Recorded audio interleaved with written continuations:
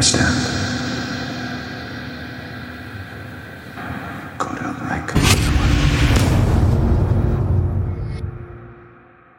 Today on Passionate Theology Moments, we are going to be reading an excerpt from Thomas Brooks' work called London's Lamentations concerning the Great Fire of London in 1966.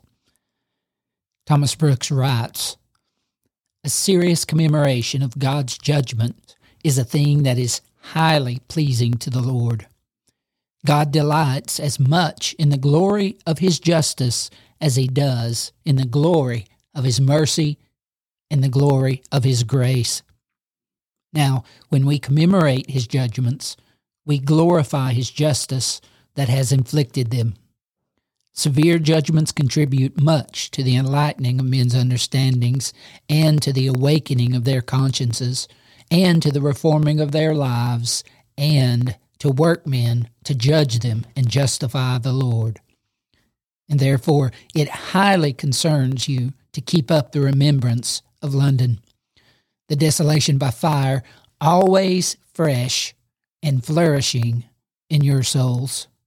Smart judgments are teaching things. All God's rods have a voice." Thanks so much for spending this passionate theology moment with us. Here I stand.